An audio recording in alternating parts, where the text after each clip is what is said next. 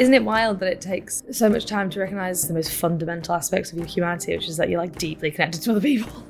And like, I just see activism as this kind of ecosystem, and it makes me feel more human and makes me feel so connected to people in a way that I haven't before. Welcome to Little Revolutions, brought to you by Frida.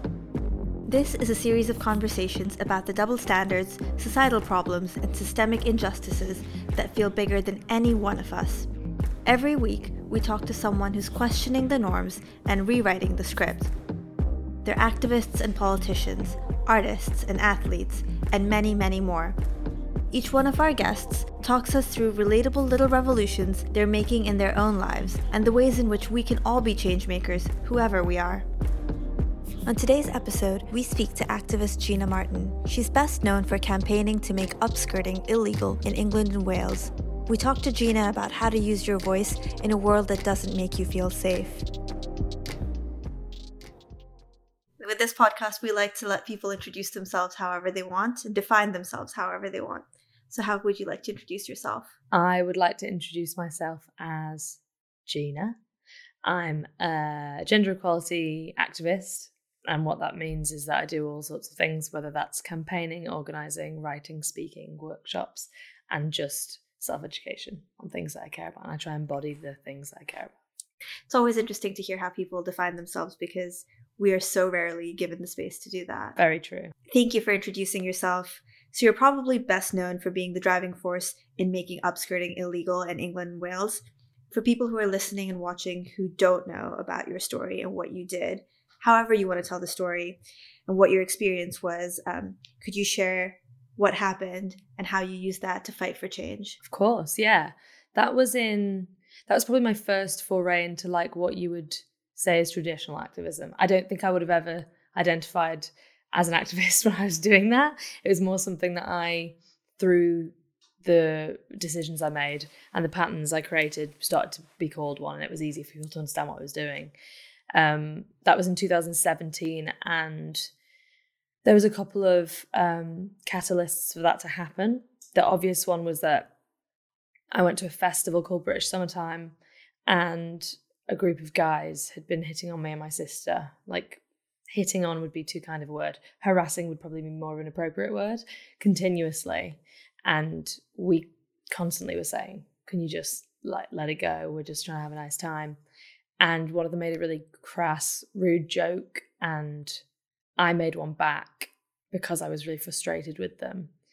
And this was in like broad daylight, a family festival. And I've talked actually a lot about how I describe and retell this because I construct the story with details that don't need to be in there because I've victim blamed myself for about 7 years, even though I know like intellectually that that's wrong.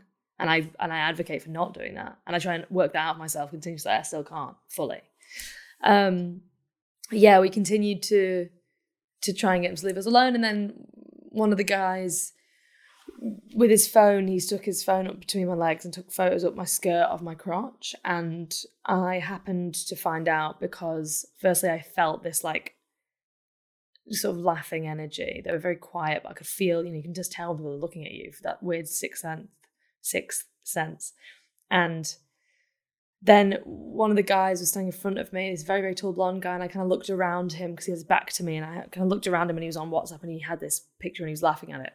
And he'd obviously been sent it, which I didn't realise at the time because it all happened so fast. And I grabbed his phone and then we got into like a scuffle and I slapped him and he was sort of grabbing me. And then this woman next to me just was like, give me the phone. So I didn't know her, but I just gave her the phone. And then he got in her face and she slipped the phone back to me and I like was trying to get out, but there were so many people around and these two guys just like moved out of the way and they were like, run. And I ran to the security and this guy chased me and it all got a bit scrappy and stressful. And then the police came, and being the person I am in the world at that age, 24, 25, I was like, oh, the police are here, so it'll be fine, lol. Which obviously it won't be fine just because the police are there. And actually, interestingly, I'd had a stalking case for like, 5 years. It'd been going on 5 years, but the case was about a year to 2 years. And that had been live, that police case, against a guy in school who'd been stalking me, and they dropped it 3 months before I was upskirted. So I was already in this. I'd already been. It'd been demonstrated to me for years that the police didn't do anything. Like, they were a nightmare through that whole case, and they had no idea what he was doing. And they were saying things like, "We've tried to arrest your stalker, but he wasn't in." Like, you know. So I should have known, but they kind of walked up to me and they said, "We've looked at the picture, we've seen what it shows more than you'd want it to show. We've seen what it looks like. It's not nice, but like, there's nothing we can do. You won't hear much from us." And they just walked off, and then I kind of lost my mind and was like petulant and like so frustrated and so angry and just off it about how, because I felt like I'd done everything that is asked of victims and survivors in that moment. Like, I'd just been like, I'd got the phone, I had the witnesses, like I'd stood up for myself, I'd screamed, I'd gone straight to the police, I knew exactly where security was, I'd told the security guard, I handed the guy in, I had the picture, I had the phone, and it was just like, no, there's not much we can do, sorry. And so that was the catalyst to looking into the law and finding out that in Scotland, upskirting had been a sexual offence for 10 years, but in England and Wales it hadn't, and being like, I don't know what I'm doing, but I'd feel like they don't either. So maybe I could like create something or some kind of cultural movement or some kind of cultural momentum that can be turned into political momentum. I just have to be in motion, because otherwise I'll lose my mind. And that was kind of how I started that campaign, really. The word activist, does it make you uncomfortable? Yes. Say more. It makes me uncomfortable because I don't think I've earned the right to be called it, but I don't know how else people are meant to understand what I do. And when I say haven't earned the right, it's not that I think I'm really hypocritical about it, because I don't feel like I've earned the right to be called it, and yet I really believe in the accessibility of it. I don't believe in the commercialization of it, but I believe in people being able to say, if they are embodying the things they care about and they are active in their communities, being able to say that they're an activist. And I don't like this kind of hyper-intellectualization of it and this kind of exclusiveness of it, because that's not what it is. That's not what it's ever been. Activism has always just been about regular working people in all throughout history globally. So I don't like that separation, but I feel uncomfortable because I think that too much has happened. I was an activist, and I think, to get deep about it, like, because I did this big thing, I got taken away from being an activist, and I became a face for it. And I've been trying so hard to stay tethered to being able to be in rooms with people and do workshops and like talk about the things we care about and be organizing. And so if I haven't had a week where I'm able to organize, I get embarrassed about calling myself an activist. The more I'm rhetoric and less doing in that week, the more I struggle with calling myself an activist. I have to be living it and like walking the walk. And if I feel like I've been talking the talk for a couple of weeks, I'll really struggle to say I'm an activist. I'm working on it in therapy. I have been for a while. In my mind, and I imagine for a lot of people, you're a person who's done the thing and you continue to do the thing, right? You're speaking out, you're mobilizing. And that means you're an activist. And it doesn't have to be this faraway thing, and it doesn't have to be excluded. Yeah, and as you say that, I'm like, yeah. But somehow I have this like internal struggle with it. I get it. It's also, I imagine that the words for the people who we look up to the most in terms of what they do are the hardest for us to claim ourselves. Totally. And I think when you do something that's at the level of visibility that I did, I'm very careful about how I talk about it, because I don't necessarily think that like, I don't actually believe in punitive law changing as my type of activism.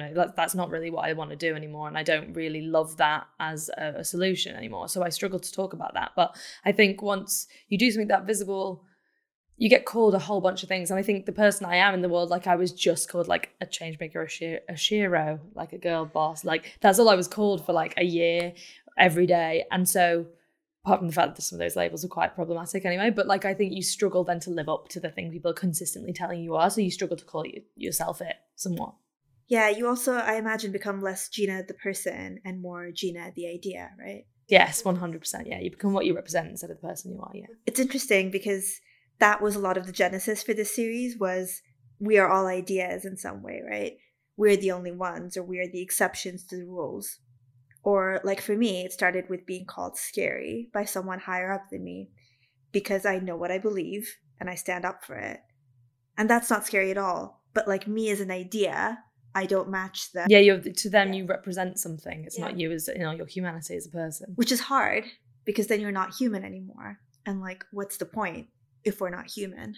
Yeah, you're detached from what you really are and who you really are. So going back to that moment, I'm so curious because most of us who are marginalized genders or marginalized identities in any way, at some point, we don't feel safe, right? Yeah. Like in my instinct, at least, when I'm catcalled or when there's a drunk guy harassing me and my friends at the pub, is how do I become invisible? And it's interesting because in that moment and in the ones that follow that moment, I have friends who do that what you did in a smaller scale, right? Like I have a friend who shouts back when people catcall her. And I'm like, where do you get that courage from? And how do you know that this man who's stronger than you isn't going to like attack you in some way? I know someone who just stares at people and she stares them down, but you ran to the police, which that's a whole separate thing. But you went and you spoke up and you continues to speak up. And I'm wondering, is that your instinct? I'm a bit scrappy as a person, somewhat. More than like my sister, if the environment is right, like ultimately if I feel safe enough, which I intrinsically didn't feel safe because I'd just been assaulted, but like I was in a crowd with loads of people around me who were right there, who couldn't get away and ignore it, like on a tube train or like when things have happened before. Like I was in a unique situation where I felt like if I do the right things here, I could get away from him. He won't be able to see me very well. There's people everywhere. Like there was, like in the same way that if I'm on the street and there's someone in a car and they catcall me and they're driving, I might go like swear at them because they're driving off. Whereas if I'm like on the street with a guy, I'm not going to say a word to him because I'm terrified of him. But that was a very unique situation in which I felt like I knew where security was. I always check where security is whenever we go anywhere. They were right there.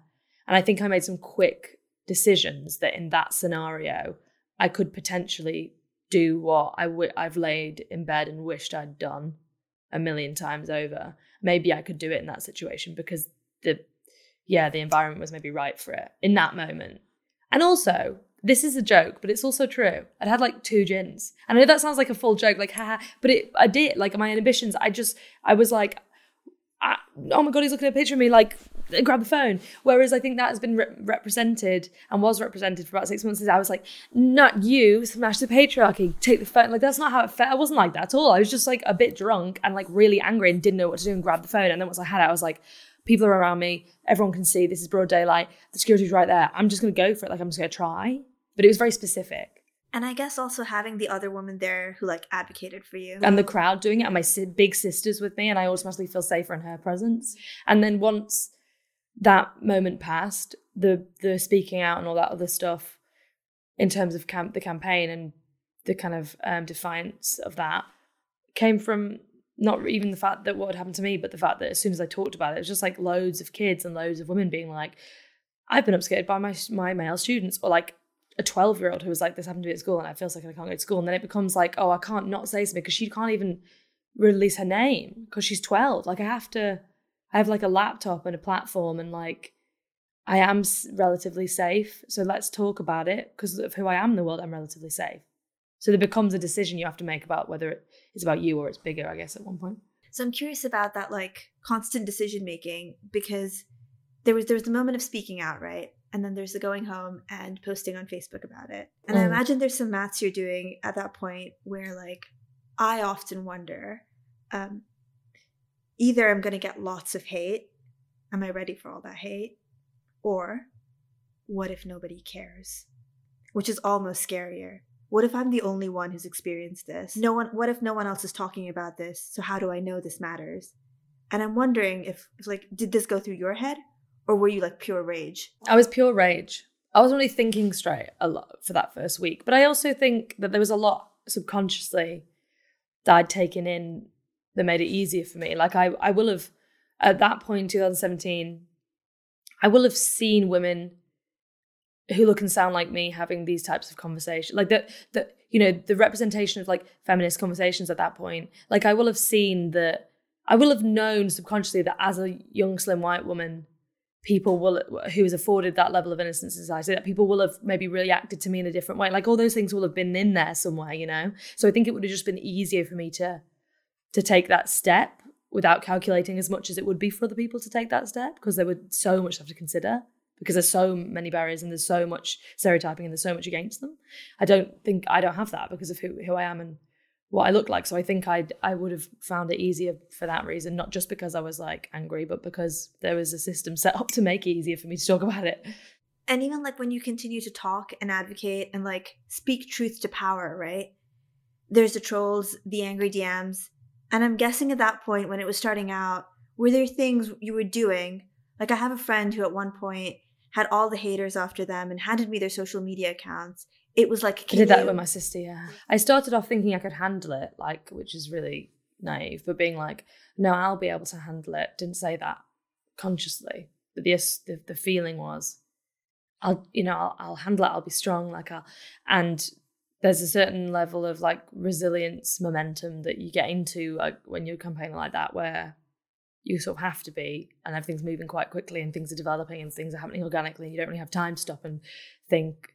And I didn't. But then when the abuse got really bad, I used to respond to them. And then I used to make jokes. And I sort of think I was actually making the jokes not because I thought they would work, but so I could show the phone to a friend and say, look, I'm not even bothered. I'm making a joke. And then it got really heavy. And then it caught up with me at one point. And I just would cry all the time to my partner. And then it was like, I have to get someone to help me out, like with my DMs and my social, because I was starting to overtake the actual work that was needing to be done. Like I was distracted and I was like just struggling with it too much. So what do you like? What is your system? If there's someone listening who decides to speak out about something and is terrified, because we all get the hate, right? We all get the angry DMs. And depending on our identities, in different ways, we get hate in different forms. What actionably do you wish you had done? Or is it like find someone like your older sister who can handle it?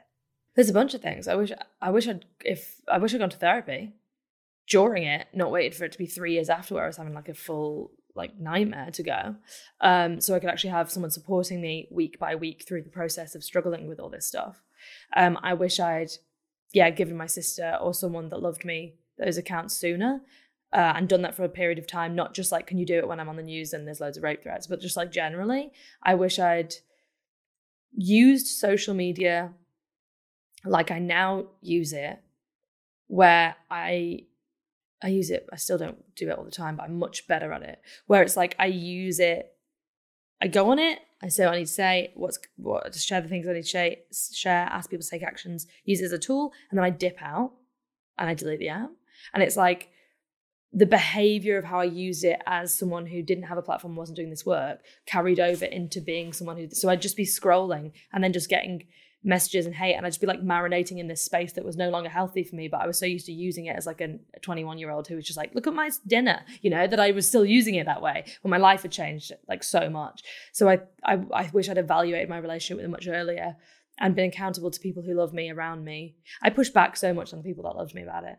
Like they'd be like, you need to get off your phone. And I'd be like, I'd hear that as like your dad being like, get off your phone, spend time with us, instead of them being like, I'm worried about you, I wish I'd actually listened to the people that know me and love me the most about how that was affecting me. And I wish I'd taken breaks from it more. And I wish I'd been accountable to other people and started to use it differently and gone to therapy and been honest about how much it was hurting me and not tried to be like the perfect, like resilient, like feminist and be like, I'm not even bothered. Like these guys are just, I used to say, these guys are just evidence for why the work needs to be done. And that is true statement, but it's like, you don't have to wear that as badge of honor. You don't have to be like, look how much, can I swear? Yeah. Look how much shit I can take. Like I can take so much shit. Like look how strong I am. It's like, you're actually not, because you're crying all the time. And like it's actually nice to admit that instead of just act like you're this resilient person all the time, because no one is.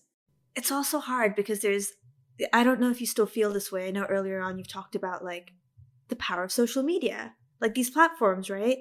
And it's also where you find community sometimes. Yeah. I've spent a lot of my career like being the only one in the room. Yeah. And there are people like me online. And then it's like, there's also the hate online too, right?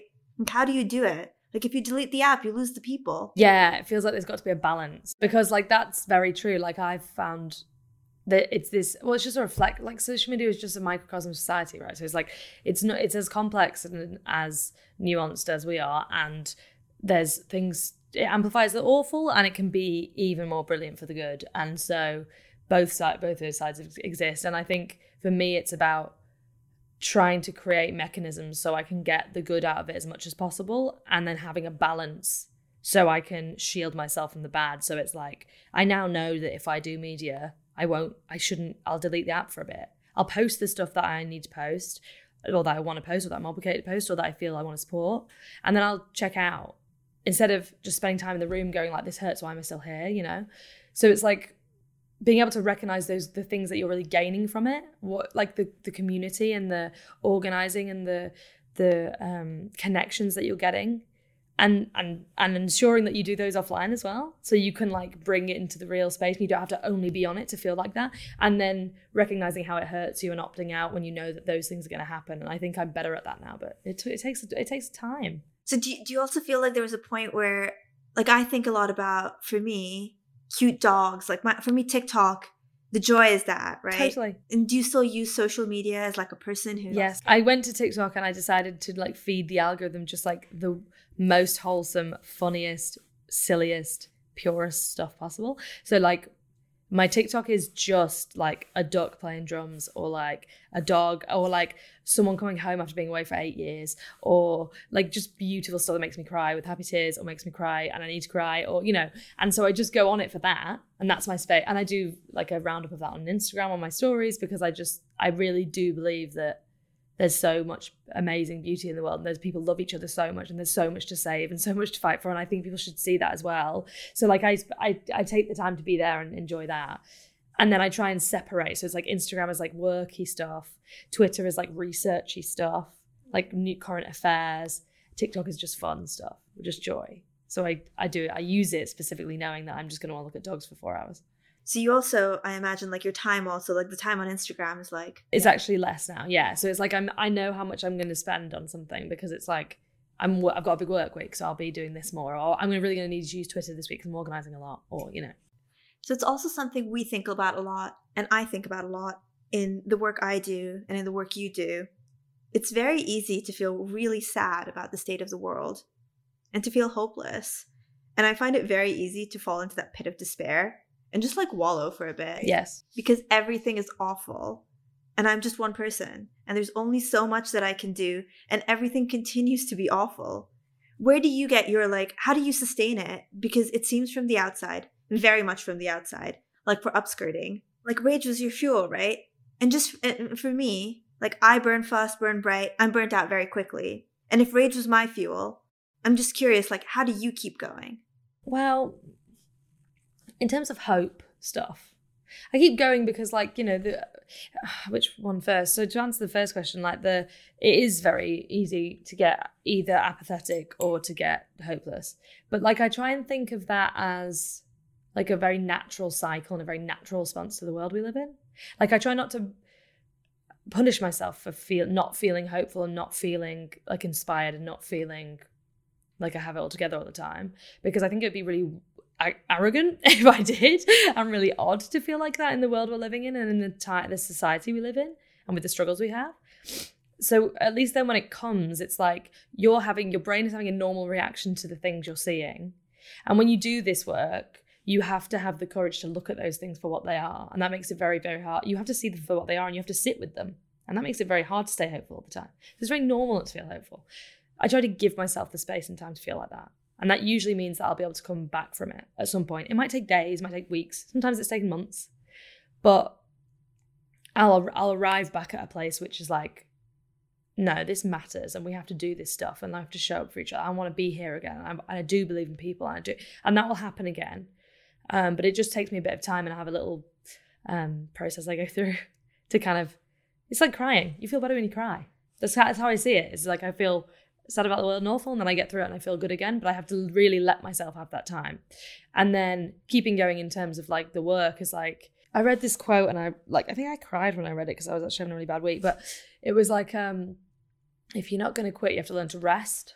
And I follow a lot of people like Nat Ministry and lots of people who do lots of interesting work around rest and like in the revolutionary sense, not just like have a bath and a face mask, but like that sentence in itself was like really interesting to me because I was like, I see myself doing this work for the rest of my life. And if that's a commitment that I want, I don't know how else to live. So like, if that's what I'm going to do, then I'm going to have to learn to do this better.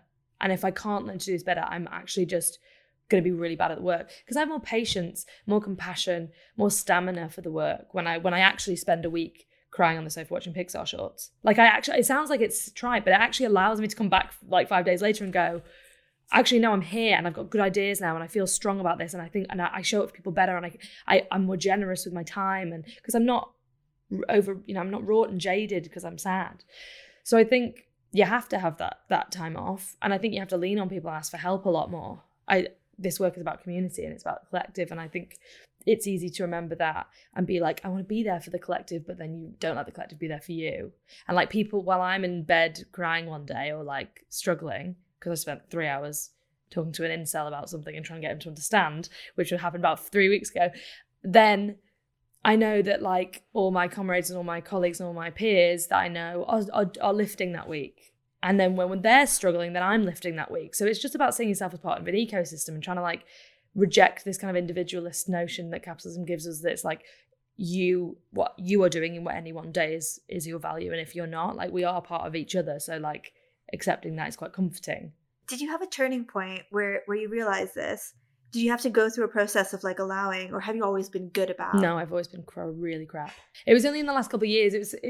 It's through like my friends in the activism space and learning from them and seeing them model being really specific about resting and having very strong boundaries, and trying to understand, seeing that and being jealous of that first, and then being like, hang on, how are they doing it and why are they doing it, and talking to them about it. It's like, I've learned so much from Aja Barber, who's like a really close friend of mine, and we just sit and talk about that kind of stuff, and I'm really inspired by how she takes care of herself, and how in turn her taking care of herself and being very strong about her boundaries just kind of has this ripple effect that like people around her just start doing it, and then you have this kind of ecosystem working together, and it's really inspirational. But it's only been in the last 2 years I've really learned to do it. I feel like we're all going through this process of recognizing that, at least for me, like my collective, it feels like we're all in the same journey of like recognizing, oh right, like we're still human. Yeah. Isn't it wild that it takes so much time to recognize? I mean, for many people it doesn't. For me it does. But like to recognize the most fundamental aspects of your humanity, which is that you're like deeply connected to other people.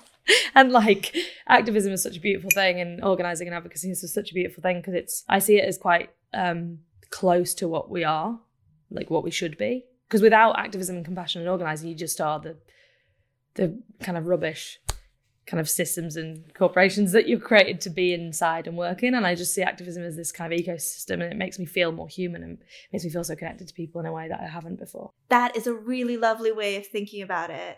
And also like an antidote to the loneliness that I feel like often is at the heart of so many of the problems. And it's something we've touched on before, but I'm curious if you've had this experience, like most of us. For me personally, most of my early career, I was the only person who looked like me. It was mostly middle-aged white men and me in rooms. And I was just convinced that I was stupid or had bad ideas because I never thought like anyone else there, right? Yeah. It's just like, yeah, I don't know enough. I need to learn. I need to listen. Like, I'm not going to speak up.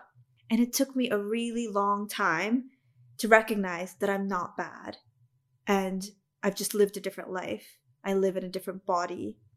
I have a different set of experiences, and they're just as valid. But for so many young people, so many young women, so many young people of color, so many of us who are other in any way, there's a sense of like we are alone in our experiences because they're not reflected in what we consume online, potentially by the people we're surrounded by in conversations that are happening. And the answer clearly seems to be tap into community, right? You're not alone. There are many of you out there. But like actionably, it's really hard. How do you even start it? Yeah, you have to be really courageous. I think it's like the same as when you say, I've just moved to Australia and I'm an adult and I'm trying to make friends. Like, it's hard. And you have to be really brave to put yourself out there. And when you're, I guess, on the receiving end of all these systems telling you a bunch of things about yourself, it's even harder because you're like, well, but I think I know the answers of what's going to happen if I do that because I'm being shown those answers every day. I definitely would always rate social media for that. In the same way that social media gives people anonymity and they choose to weaponize that for harm, I think having that slight buffer between you and a subject you're really interested in, or like a community who are doing really interesting things that you want to be in, or Like, I want to volunteer, but I'm too nervous. But like, I'm a graphic designer, so I could like create some posters for this like direct rally, and I could talk to people online, and then we're on a Slack, and then we'll meet up for a coffee, and it gives you like a slower ease in to being able to do it. And I've definitely found that through social media myself. Like, I wasn't in this space until I started doing this work, and for 2 years, it was only when I changed law that like everyone was like, hey, come to this thing. Like I was working in office the whole time. So for those 2 years, I did that. Like, I would just follow, like go through and research a bunch of people doing interesting stuff and initiatives, and I'd follow loads of things, and then I would send a message and be like, hey, I'm so embarrassed like to say this, but like I really like what you're doing. I was just wondering if you are doing anything, do you do meetups, or is there any, and like really just asking questions online. But it's so much easier to do that than to go up to someone and be like, hey, can I have a drink with you because I want to be a friend? Like, it's really scary. It is scary. Doing it online gives you a little bit of a buffer, but also like, in your local community, like every single community has stuff happening, but you just don't look for it. And life's so busy. There's so much pressure. There's so much going on that time is hard to come by. But definitely like reaching out in your like immediate sphere of influence, or like friends you have, and being like, hey, do you want to like get together and have a glass of wine or coffee each week and like read a book each week on, I have friends who wanted to get into feminism. I'm like, how do I get into feminism? It's like, just pick up anything about feminism that you want to read, or listen to a podcast, or say to one friend, do you want to meet up each week and we'll read a book together, or we'll discuss an article we've read, or like, it literally starts that small, and it could be with people that because it's about gaining confidence. It's not about like doing a big thing or doing it right. It's just about carving a little space out for yourself where you feel safe and talk about the things you care about, and you can invite people into that, or then the two of you go to an event because you've been meeting up, having the drinks and reading the books, or you know what I mean? It doesn't have to be, it's like exercising a muscle. You do one rep first, you don't go and deadlift. It doesn't have to be the entire marathon. Totally. It doesn't even have to be go to an event on your own. People used to come to my events and say, I'm on my own, I'm shaking, I'm so nervous, I'm so scared, I've never done anything like this before. Give them a hug and be like, okay, well, there was actually like this really special moment at one of my events where this older lady was at the front, and she was asking about like, how do I start? Like, I really care about the world, and I really care about nature, but like, how do I start? And I was kind of asking questions like, what is it you care about? And she was really into birds. And I was saying like, well, do you bird watch? She was like, no, I'm too nervous. I haven't ever done anything about birds. I just kind of sit in my garden and I like watch the birds, and I know all the birds, but I don't really want to go out and do anything because I'm too nervous and it's like not cool. And anyway, I was like, does anyone else in here like birds? And this like other old lady put her hand up. I could have cried. And I was like, do you mind standing up? And they stood up, and it was in a city. It was like a city tour. So they were from the same place. And at the end, they got together and we kind of facilitated conversation. And they like went for a drink, and they're gonna like meet up and go bird watching. And I was like, you hear like climate or like conservation, and you think I have to go to a rally, or like I have to like start a campaign about like saving the birds. Like, no, you don't. Like, you just connect with nature each week with find someone else who feels the same, and start there and grow it slowly. And like, I got a message like 6 months after on Instagram that they're still meeting up and stuff. So it's really just about that. It's just about people, and being courageous enough to say, I like this thing, because you'll always find that someone else goes, I also like this thing, or I also feel that other way, but you won't know until you say it. But you don't have to do that a public way. You do that in a private way online with a buffer. That's the hardest thing, is just like putting yourself out there. Yeah, it's really hard. And I love that like you were sliding into people's DMs basically being like, can we hang out? I was, and I was nervous too. And just like being honest, like engaging with people's work in a respectful way. If you really get something out of their work, like telling them, I feel like we don't tell each other how the positive things that we feel about our stuff. We feel embarrassed to do it. And I decided to do that, because when people did that to me, it really felt like I could continue the campaign. And through that, I would like meet people. But it's just anything from meeting up for friends with coffee and having a feminist chat to going to an event with those two friends when I felt strong enough to do it, There's also something there about like, it all feels so much bigger than us, right? Like all of this is more than any one of us, right? No, exactly. Even when you think about safety, if you don't feel safe, this isn't a safe space. If you don't have rights, then like none of us are safe in our it's all interconnected. And it's sometimes daunting, because it's just like, well, I'm just one tiny human, and I'm going to go to this like one book club, and like, what difference is it really going to make? We look at the climate crisis and it's like, well, it's too big just for me, and it's too big for me and my one friend. So what do we do? But that's where the collective, being able to force yourself to think in the collective, helps so much. How do you do that?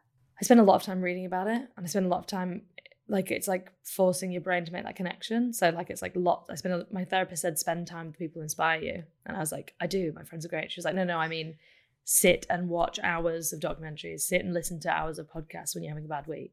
So if I'm having a bad week, I'll like spend an hour just watching everything Bell Hooks has ever said, like generally, or like Stacey Abrams, or like Ben Hurst, who's a friend of mine, but I think he's incredible in his work, or Tony Porter. I'll just sit with people for hours. And it's like being in school where I have to like sit and train my brain to be like, look at all these people who just went, oh, I'm just going to say a thing, or this is how I actually feel. And you can't tell me I don't feel like that. And I have to spend time with those people for hours to feel inspired again. And that inspiration doesn't have to go into anything. It's just to fill my cup back up in some way. And when you do that, I feel like when you spend time with people, regular people who have done things, small or big, in lots of different ways, don't only look at people who've like changed the law. Don't only look at people who like, don't just be like, only read about Martin Luther King. Like you've got to like look at all different types of people and find all different types of people. That's why we're so lucky to have the internet. We can find all different types of people doing interesting things. You actually realize in time, when you do that long enough, when you make it a practice in your life for years or months, that like regular small people are actually the only thing who've ever done anything. Like everything we have is because of regular small people. So like it's kind of a trick. The whole thing is a trick to make you feel like you're a small person. Like, and being one person isn't enough, and being a small, regular working person isn't enough. But actually, everything we have has come from working people. Like every progressive, we only have weekends because of working people and unions and Jewish activists. Like we only have the things we have because of working people. But you don't see any of that. That doesn't exist in the public sphere. Like they don't want you to see that. So you have to actually spend time reading up on working class history and like watching cool documentaries about things and like really spending time with working people and going like, we're actually really capable. And also in your life, there's a big one, is having people around you who don't make you feel bad when you say the things you care about, and don't make you feel embarrassed when you like are really emotional about, I don't know, something and you cry about it because it's just too much. Like I sit with my family and cry about the fact that part of my family don't, support me in my work, and it's really hard, and and they just sit there for 3 hours and listen to me repeat the same thing because it doesn't matter, because it's what I care about. It's real. The emotion's real. And I think I had friends who would have thought I was being divisive, or like thought I was doing it because I wanted to up my own platform or whatever. Those people in my life who, when I started the campaign, were like, why do you think you can do that? And I was like, I don't know what else to do. Like I'm losing my mind. And I had to deprioritize those people, because it's really important that you have a support system around you who like understand your heart, and like people who feel like home. And so when you say, I want to go to this event, and they go, I don't know anything about it, they still come because it's important to you. Like you have to have that in your life if you care about these things, because you'll struggle without it. And I imagine it's also like a journey to get to recognizing that like the people who are undervaluing what you want, they don't matter. No, they're not as important. And it's also like, those people might not be your family. Like you might not have the relationship with your family that you wish you had. But so many people, especially LGBTQIA plus people that I know who do this work, have found through social media often, and through these movements and these circles, have found support systems of people who, like Tanya Compass does Queer Christmas, and like everyone goes and like celebrates together, and the connections that have come from that. It's like, you can find those people, you can find those spaces, but recognizing that you do deserve a support system around you that like validate the things that you feel, even if they're not things that they think about or feel every day. That is hard to get there. It's also, it harkens back, I think, to what you were saying with rest as well. Like the word deserve. Yeah. It's a hard one to like accept. Oh my God, yeah. We all deserve it, and we're equally as human as everyone else whose rights and space and safety we're fighting for. Yeah. We deserve that space and that support as well, even if we have privileges in other ways. Yeah, totally. I think everyone does. I think everyone deserves that stuff, and I think that's what connects us and makes us human. And I think there's so much beauty in that, in this work, and this, I don't know, it's not really work. I always call activism work, but it's not really work. It's like how you live. But there's so much beauty in it, because you really do, you get to see the humanity of people in a way that society doesn't often want you to. And you get to forge connections and build support systems in unconventional, quote unquote, non-traditional ways that are so much more nourishing than society often offers you them, Going back to what you said about finding inspiration in stories, books, documentaries of working people, because we're all small people, even the biggest people are just one human in the end. Like, we're all just one human. Fully. Where do you tend to turn? Like, what does inspiration look like? What is your core bank of, like, when you're having a really shit week, you know that this will make you feel better? Oh, I read all about love by bell hooks. I watch like TED Talks by people that are inspirational. I watch so many TED Talks, and then I get terrified because I remember I did one, and then I'm like, oh my God, I can't watch. I can't even think about that. I watch documentaries of people trying to do things in society. So I'll watch like things through history, so people who have like changed society, but usually not kind of documentaries that will sort of platform them as these kind of immaculate, remarkable characters, but more ones that are representative of the struggle of it and the reality of it. I remember the first one I ever watched when I was trying to change the law, and I was in a really bad place, was Knock Down the House with AOC, and this was years ago when I didn't really know anything about her, and she just kind of come to Capitol Hill, and I remember watching it and being like, is there a genre of TV where I can see people doing this stuff? Like, this is amazing. Yeah. And Stacey Abrams, like, All In for Democracy, I was like, love that. Just being able to, I think activism has to humble itself, but I also think as activists and campaigners, we have to really stay tethered to other activists and activists through history's humanity, because I think we can also, in our search for inspiration and need to be able to see that things are possible to continue the work, I think we can kind of dehumanize historical figures by how much we revere them, if that makes sense. And I think watching things, you know, documentaries and TV shows and reading about them through their own words, not through like the media and the way that they represent them, is really important, because you see so much of yourself, or you see so much people around you in them, and you realize actually that they were just regular people, just really who went through a lot trying to do something because it was just the right thing to do.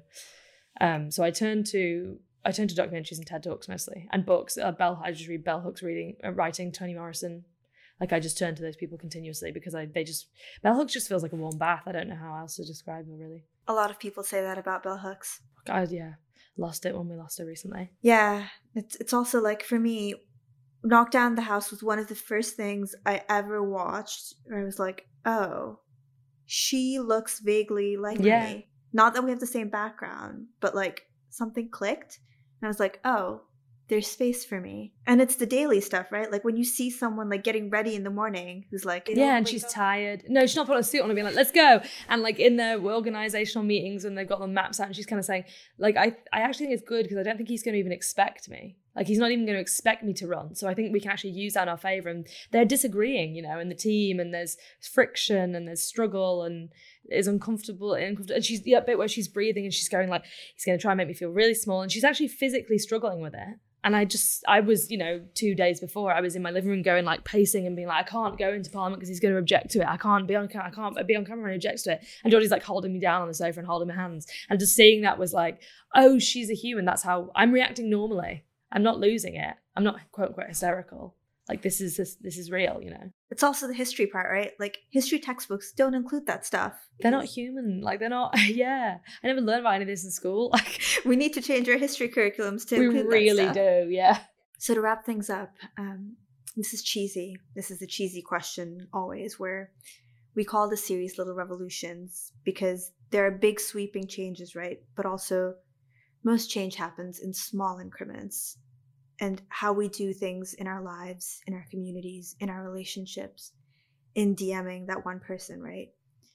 So when you think about that younger version of you, someone who's out there itching to take up space, to use their voice to feel safe in a world that doesn't allow them safety, what little revolutions would you suggest people make in their own lives? To listen to their own anger and their own fears and not be scared of them. I think depending on who you are, especially as a woman, and depending on what a woman and what background you have or what race you are, I think anger looks different. Anger is treated differently on different people by society, and I think you can really sacrifice those parts of yourself because of how society punishes you for being angry, or punishes you for being fearful, or punishes you for. And I think we've kind of, a lot of women that I work with I think we kind of try and ignore what we're angry about. I think we're kind of trying to ignore what we're fearful of because it's too much work if we reveal it. And it's like, I'm going to have to face it, and then I'm going to have to, do I then have to do something about it? But I would like really encourage people not to, a little revolution is just listen to the things that you care about. Like when you're in a bar and you can't stop talking about something, or like when you're watching something and it makes you really angry, it's like, why? Like just really like drill down into what that anger is and where it's coming from. Like write it down, like journal, not like journal, you know, like not like do journaling because it's cute for Instagram, but like literally just sit there and like, why does that make me angry? Like, why am I frustrated about this? Like where's that feeling coming from? You know, introspection, analyze that. Don't be scared of that, because actually it's just what you really care about, and society will really try and kind of get you to sacrifice those parts of yourself so you can show up to work every day and you can continue the system and you can do the thing.